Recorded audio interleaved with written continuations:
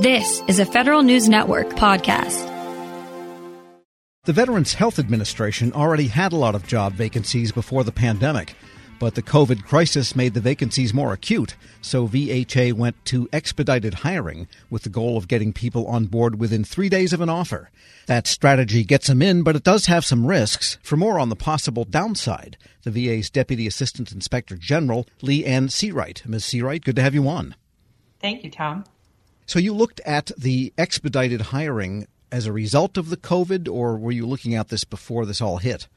Actually, I had a team that was doing an audit looking at the Section 505 reporting in relation to the Mission Act. And while they were doing that work, they came across, the expedited hiring authorities that VHA was implementing. And we were looking at the risks within COVID, across COVID issues in terms of areas that we could look at in the VHA cohort. And so they identified this as a potential risk. Plus, their history in working in human capital brought this to their attention as well with the personal suitability issues we've identified in the past. Yes, because they did have a big hiring shortfall. They needed about 40,000 people they didn't have after the Mission Act was passed, but before the COVID came in. Right. Probably in March 2020, they were showing about 47,000 vacancies within VHA alone. Wow. And so what are the risks in expedited hiring? You could hire a criminal, I guess. You could. But with expedited hiring, really what it allowed them to do is push some of the requirements such as fingerprinting, background investigations, credentialing, and some of the drug testing requirements post-hiring versus pre-hiring. So our concern was that, specifically with the fingerprinting process is important because they pull those fingerprints and then FBI uses that information to do those background checks.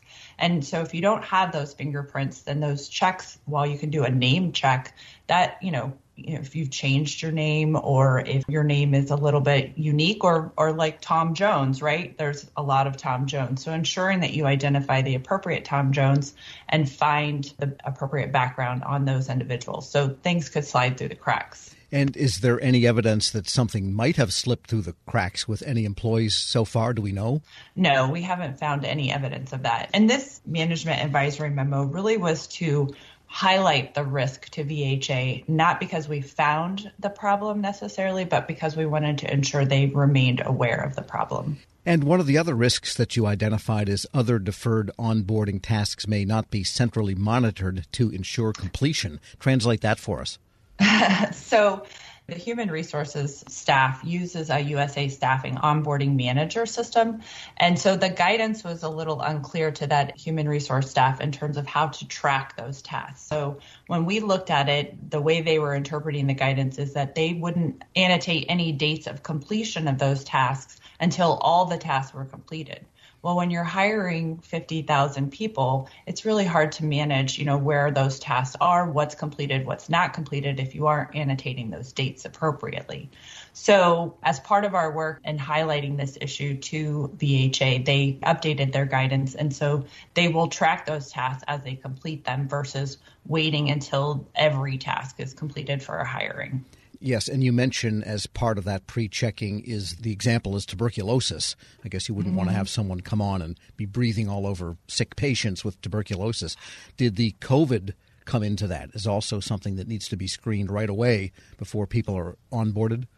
I can't answer that for certain. We did not look at that COVID screening, but I would think, knowing the access points to VHA and whether people had a COVID test or hadn't had a COVID test before they come into the facility, I would think that would be part of the process. We're speaking with Leanne Seawright. She's Deputy Assistant Inspector General at the Veterans Affairs Department. And what were your recommendations then here? So in a management advisory memo, we don't make recommendations. We make what we call suggested actions.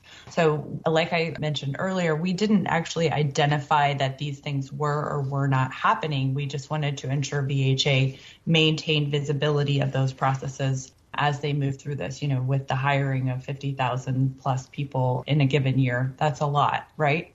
So we wanted them to put more definition into the timeliness of doing the fingerprinting, ensuring that they add more specificity as to when, kind of what the left and right bounds of that are.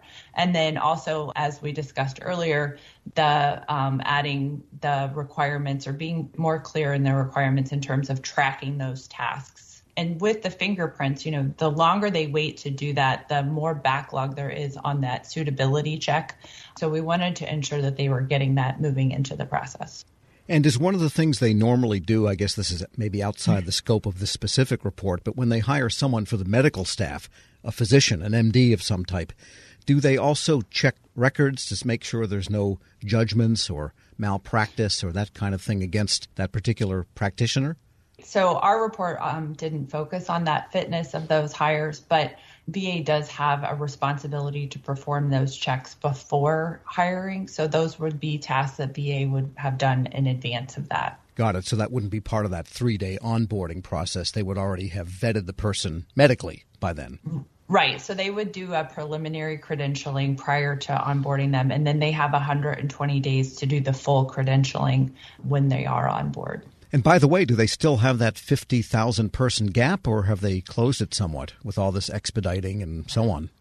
No, they haven't closed it. I mean, they are hiring. They have hired quite a few people, but, VA has an attrition rate as well. So while they continue to hire, they still pretty much are maintaining the gap that they have. It's just that they're hiring the housekeepers, the nurse practitioners, the physicians that they needed to offset those needs within COVID. Yeah, it's hard to fill a bucket when there's a hole on the bottom, I guess, even for Veterans Affairs. And reading this report, it strikes me that although you're talking in terms of VA's particular situation, the risks of expedited hiring, it seems like this is a report you could almost share with the SIGI group and the other inspectors general, because lots of agencies have had expedited hiring partly because of the pandemic. Right. And a lot of those agencies have the same requirements in terms of background investigations, fingerprinting, credentialing for whatever those requirements might be. And does this give rise to any future investigations you might look at just to follow up on the people they've hired and the way they've done it? The credentialing and suitability has always been a focus that we've looked at within OIG. So I'm sure that we will continue to keep our focus on those areas moving forward. Leanne Seawright is Deputy Assistant Inspector General at the Veterans Affairs Department. Thanks so much for joining me. Thank you. We'll post this interview along with a link to her report at federalnewsnetwork.com/Federal Drive. Hear the Federal Drive on demand. Subscribe at Podcast One or wherever you get your shows. We now bring you a special presentation from our friends at WAEPA. Shane, thanks for joining us. Can you tell us about WAEPA and your new podcast? Mike, great to see you again. The podcast series, Lessons in Leadership, what we're trying to do is take a deeper dive, a different angle into the conversation around leadership with great leaders at all levels of government. Since the 1900s, leadership has been studied in a serious and academic way. Great man theory, the leader-follower theory, the inspirational leader, transformational leader, all of these are backward-looking development of styles, looking at an individual, figuring out how they did leadership, and then translating it into a form that we can use today to learn, to perhaps emulate, copy. But great leaders, they have more than one style. I truly think that a great leader can adapt and transform into the role that's needed at that time. So what we're trying to do is talk to great leaders and go a level deeper. Tell us about a story in your past. Tell us an inspiration that really affected your ability to lead others. And this certainly applies in the federal space. The federal government, it's over 2 million employees. Great leaders are throughout the federal government, both at the top and the middle ranks. And what we want to do is ask them to pull inside their memory, pull inside their personal history, find those moments in time when they were changed, they were inspired, they learned something about leadership from another person, perhaps it was from themselves, And they brought that to the workplace, and they inspired others and became great leaders. So that's what we're trying to do with the podcast. Okay, so I get that you wanted to start with leadership, but what makes leadership such an important topic right now for federal workers? Great question. Leadership today is tested like never before. Today's, if I had to put a leadership style, if I had to put names to it, we hear about empathetic, we hear transparent, we hear inspirational. So today we have COVID, we have a down economy, we have social injustice that we're dealing with. There are many new factors. And it's drawing like never before on a leader's ability to pull from within themselves and adapt to the current change. So leadership today is almost brand new again. We're taking all kinds of different styles, attributes, learnings that leaders have.